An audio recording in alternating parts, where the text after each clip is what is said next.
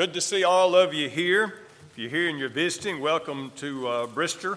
We've been walking through the parables throughout the summer months, looking at the little short stories that pack a punch as Jesus explained unfamiliar spiritual truths by the familiar things of life.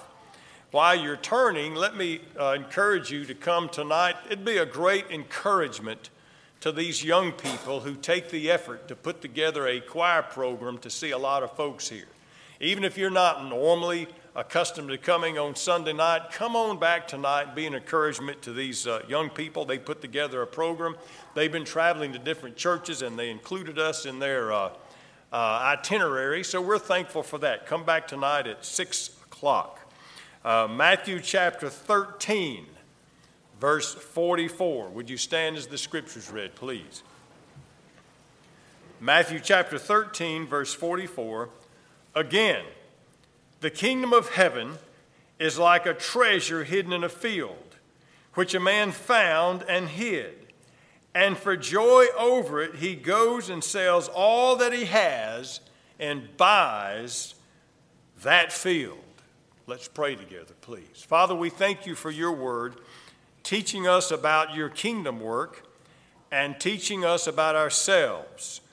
Father, if there's any decision needs to be made here today to get our lives right with you, I ask that you would make that very clear to us and we could do business with you and make it right before we leave. In Jesus' name we pray, amen. You may be seated. This has to be one of the very shortest of the parables, but it really packs a punch. But as we read through this parable, it's going to take quite a while to explain it because it deals with something that is so foreign and unfamiliar to us. The story seems to be very unlikely, but it's very familiar to the hearers of Jesus. The kingdom of heaven is like a treasure hidden in a field, and a man finds it. Now, what's that all about? Well, why would this treasure be buried in the first place? Why would it be hidden in a field? We wouldn't think about hiding stuff in a hole in the ground, but you have to understand the area and the culture in which Jesus was preaching. The land that Jesus preached in, we call it the Holy Land, has been the site of conflict after conflict, changing hands for centuries before Jesus preached, and in the centuries after that. And a piece of ground that's a field today could become a battlefield tomorrow. Your backyard could become a battlefield and it could change hands. And the tides of war would come and devastate the entire area. And a lot of people kept their valuables or their assets tied up in like livestock and land and so forth. But in your household, if you had jewels and you had coins and you had important things, well then when you heard of war coming, you didn't want that stuff in your house. So they would go and they would hide it and dig a hole in the ground and bury it and cover it up. It was a very common practice in times of trouble. And times of trouble was very common in that area. So the rabbis had a saying, the only safe place for your money is in the earth. That's the only sure and secure place. The historian Josephus, we mention him from time to time, he lived about the time of Jesus and he wrote a big, long, lengthy work of multiple volumes called, of course, The History of the Jews. And in this, he deals with the time that Jerusalem was sacked, the last time that the promised land, the Holy Land, changed hands out of the Jewish possession really for good until 1948.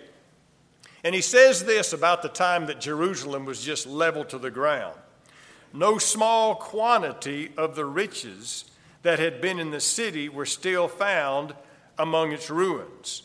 a great deal of which the Romans dug up. But the greatest part was discovered by those who were captives, and so they carried it away. I mean the gold and the silver and the rest of that most precious furniture which the Jews had, which the owners had treasured up underground against the uncertain fortunes of war. So what had happened is, years, decades, maybe centuries before, war's on the horizon. Somebody buries the treasure. It could have even been about the time of the Babylonian captivity, hundreds of years before. They never came back. They never came back to reclaim their treasure. And it lay buried in the ground until this man found it. He probably was a common laborer, digging the ground or tilling the ground, and he happened to find it. Now we might say, no, wait a minute. Sounds like something's fishy going on here. The man didn't own the field. The man did not own that property. Doesn't the hidden treasure belong to the property owner? Well, according to our Western values, it does. But interestingly, in that time, legal codes accommodated finding lost things. In the legal code, it says if a man finds scattered fruit or scattered money, these belong to the finder. Who would have thought that finders, keepers is exactly a legal code? But it was. And it could get quite technical. If an object was found from the threshold of a house outward, belongs to the finder. So this guy finds this money. Legally, he's entitled to it. And if you follow the progression, if he wanted to be illegal and unethical, he would have just taken the money and left with it, or taken part of it to buy the field with it. But he followed the rules. He followed the rules, and he sold everything he had to buy the field. Now, in the transaction of buying the field, that's when he determined that it was not the current property owners. Because if somebody asked me about buying some acreage, and I've got a big jar full of coins there, now I'll sell that acreage, but you better believe I'm digging up my jar of money. But he found out that the man didn't own the money. So he wasn't being unethical. Legal code said it was his. And he was ethical in the way that he pursued it. He took none of it. It said he hid it back. He covered it back up. He took none of it until he sold everything he had and bought the field. Now, the interpretation of the parable. That's the what. Now we have to say, so what?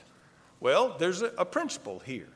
Now, this has been interpreted various ways by different scholars. Sometimes people have the finder of the treasure as Jesus, who pays the price and buys the whole field so he can get that treasure. But let me tell you what this is not about. First of all, this is not about finding or securing salvation. Salvation cannot be bought even though we give all that we have. Salvation cannot be earned even though we may do our best from now on. Two passages of Scripture in Ephesians chapter 2, verse 8.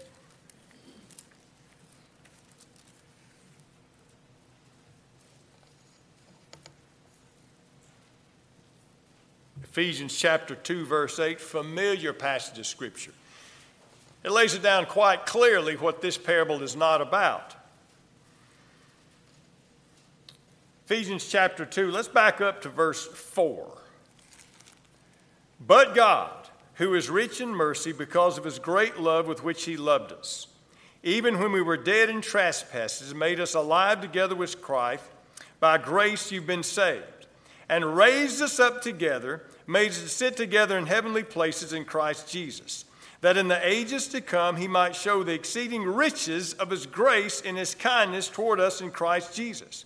For by grace you have been saved through faith. That ought not of yourselves, it is the gift of God, not of works, lest any man should boast. By grace you have been saved through faith, not of works. Well, Paul said it this way in Romans chapter 3, verse 20. By the deeds of the law shall no flesh be justified. In Galatians chapter 2, verse 16, it says the same exact thing. By the deeds of the law or the deeds of the flesh shall nobody be justified. There's no way we can earn it. You know the popular story. Somebody lives their whole life, they die. They get to heaven, they knock on the pearly gates. Peter comes to the gate, wants to know, should I let you in? So we're going to weigh your life out and see if the good outweighs the bad and see if you can make it into heaven because you've been good.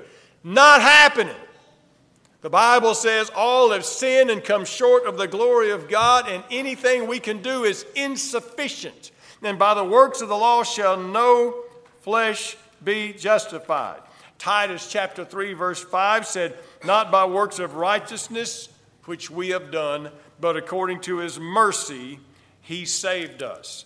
And Peter says it this way in 1 Peter chapter 1 verse 18. He says, you're not redeemed with the corruptible things of this earth, gold and silver, or even the vain traditions of your forefathers, but you're redeemed by the precious blood of Jesus Christ. So that tells us what this parable is not about. The parable is not about somebody selling everything that they have and going all out so that they could find salvation. So the treasure is not salvation. So what is the treasure? You see, this parable is all about what we value. It's a matter of priorities. And the key point of the parable is this: a person will sacrifice for what's important to them. They will make sacrifices for what's important to them. Through, of course, our own popular culture, we have athletes who rise to fame, and they go back and they start saying how they got to where they were in their quest for excellence. And they talk about practices, and they talk about workouts, and they talk about sacrifices. They talk about not doing what the other kids were doing. They were working on their particular sport. And all of this sacrifice, why did they do that? Because that was important to them. We will sacrifice for what's important to us. And you see, the key phrase of understanding what this treasure is found in the phrase, all that he has. All that he has. It's repeated in the next parable about the great pearl. All that he has. If you look back at when Jesus was calling the four disciples on the Sea of Galilee, Peter, James, Andrew, and John. All right. He says, come after me, I will make you fishers of men. In Luke chapter 5, verse 11, it says, they forsook everything and followed him. They forsook all. Jesus said this man found a treasure, and he was willing to let go of everything he had for the treasure. These men were already saved men, and Jesus said, you follow me in a life of discipleship, and they forsook everything to follow Jesus Christ. In the very same chapter, in Luke chapter 5, it talks about Matthew sitting at the receipt of custom, very rich guy. Jesus looked at him, he said, you follow me. And it says Matthew stood up and left all. There's that word again. He left everything and followed Jesus Christ. We know the story of the rich young ruler. It is mentioned in 3 of the Gospels. In Luke chapter 18, verse 22, Jesus looks at him, he says, here's what you need to be willing to do. He says, sell all that you have, take up your cross, and follow me. There's that word again. What does that mean? It means when following Christ in a life of service means enough to us, we will be willing to make whatever sacrifices it takes to get that treasure. To get that treasure of a walk with Christ. To follow him with a life of service. This man had no trouble letting go of everything that he had because his eye was on the treasure. Discipleship, a life of serving Christ. When it's important to us, we will be willing to pay the cost to get that. Jesus said it this way again in the book of Matthew, chapter 10, verse 37.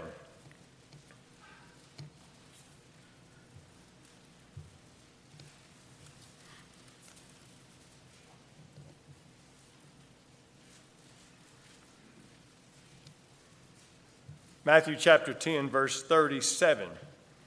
He who loves father or mother more than me is not worthy of me. He who loves son or daughter more than me is not worthy of me.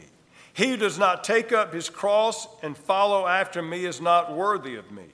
He who finds his life will lose it. He that loses his life for my sake will find it. He who loves father or mother more than me is not worthy of me. Wow.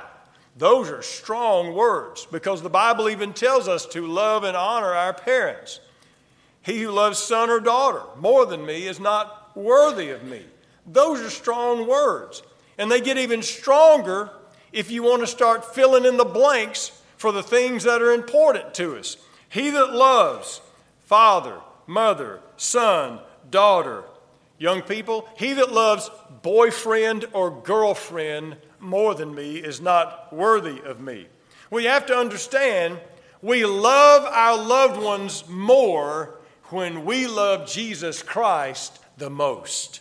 And the best way for me to love my wife and my children and my grandson and everything around me is to love Jesus most. It's not that I love them less, but when I love him most, I've got more love and I can love them better. Now we fill in the blanks. Not only when talk about people, he who loves blank more than me. What do we love more than Jesus? What are we not willing to let go of more than Jesus? He that loves career more than me is not worthy of me. He that loves his stuff or his money more than me is not worthy of me. He that loves his reputation, want to be cool among the people, more than me is not worthy of me. What is it that keeps us from serving Christ? Maybe it's something as simple as convenience. He that likes convenience more than me is not worthy of me. In other words, he says, here's the only way that you can follow me in a life of discipleship is it has to mean enough to you to be able to let go of everything. And this man did. You know, it says he sold all that he had. Can you imagine?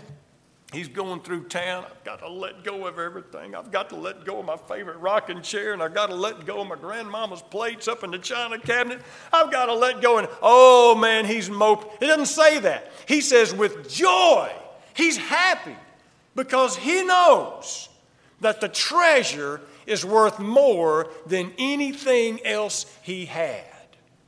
And that's exactly what discipleship and walking with Christ is. The treasure of following Christ is much more valuable than our stuff.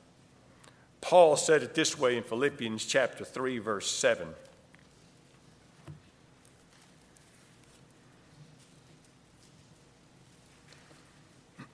Philippians chapter 3, verse 7.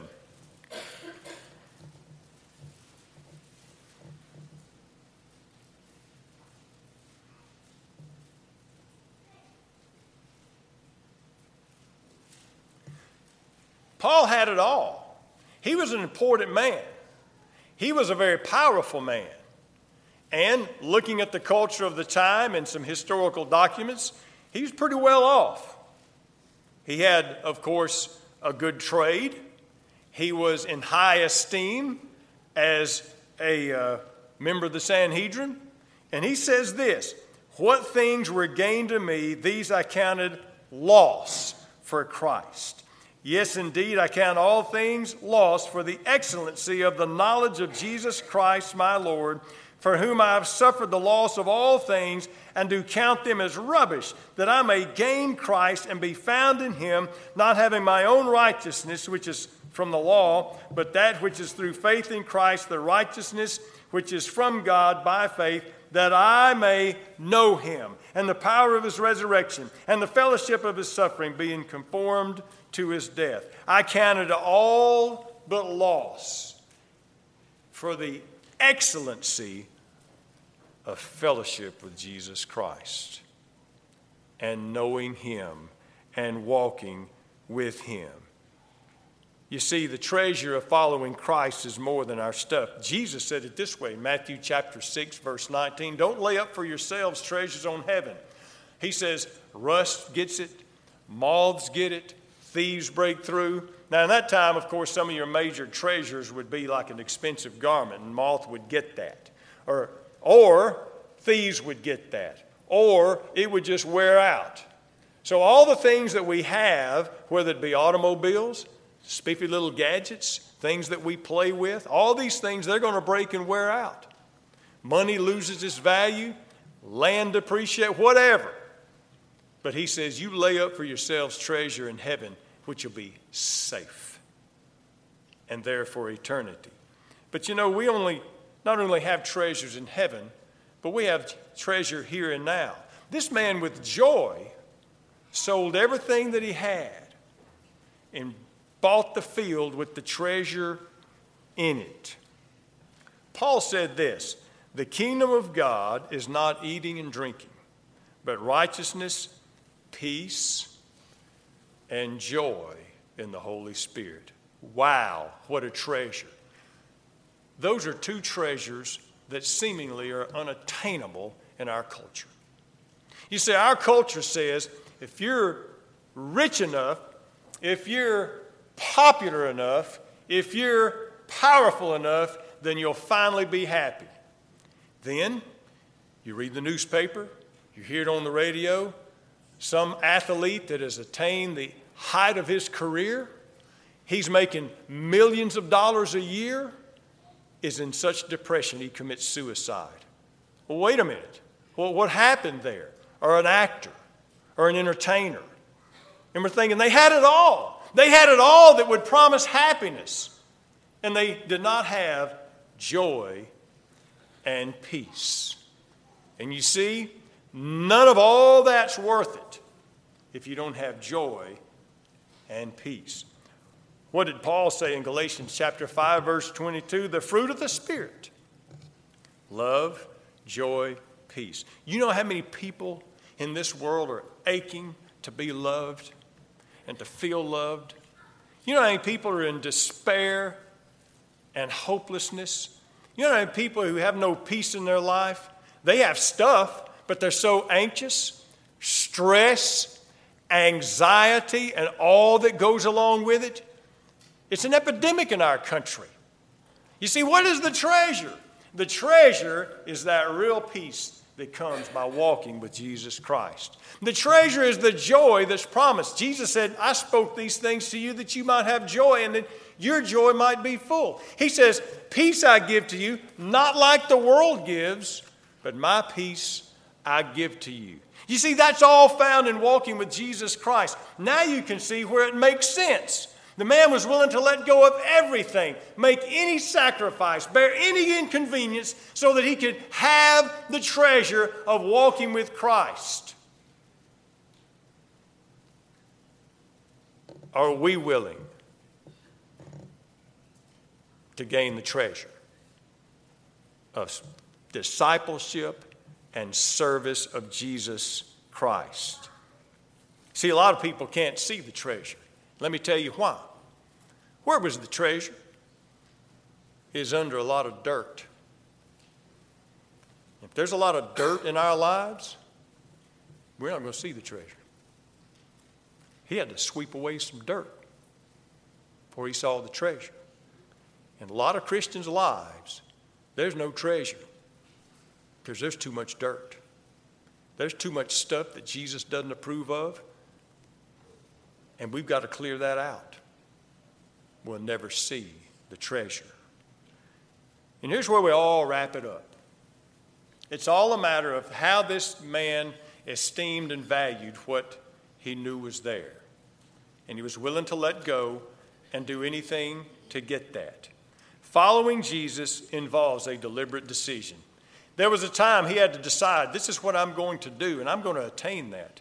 Following Jesus involves a continual investment. It's going to cost. It's going to cost.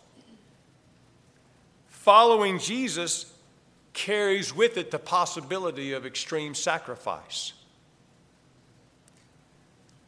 But the rewards far outweigh any cost. And the Apostle Paul said it this way, I count all that stuff but just rubbish compared to what I found in Jesus Christ. The treasure is worth the price of the whole field. And the treasure of serving and following Christ is indeed worth it. But don't miss the treasure. As we prepare for an invitational hymn, again, want to be sure this is not about a man seeking God and finding God. The Bible says quite clearly in Romans chapter 3, verse 11, there is none that seeks after God. Man doesn't seek after God and finally find him. That's why Jesus told those 3 parables about the lost things. God looks for us. God, this is not about you trying to look for God. God has found you. And you know where God is, and you know where Jesus is, and God's looked for you, and God's found you. That's the truth of the gospel. Jesus said the Son of Man has come to seek and to save that which is lost. That pretty well includes all of us. But it's all about a man deciding that the treasure's worth it. Do you know Christ as your personal Savior? He's here with a free gift of salvation. If you've received that free gift of salvation, do you know the treasure of walking with Jesus and being in his will? As we stand and sing. Number 57.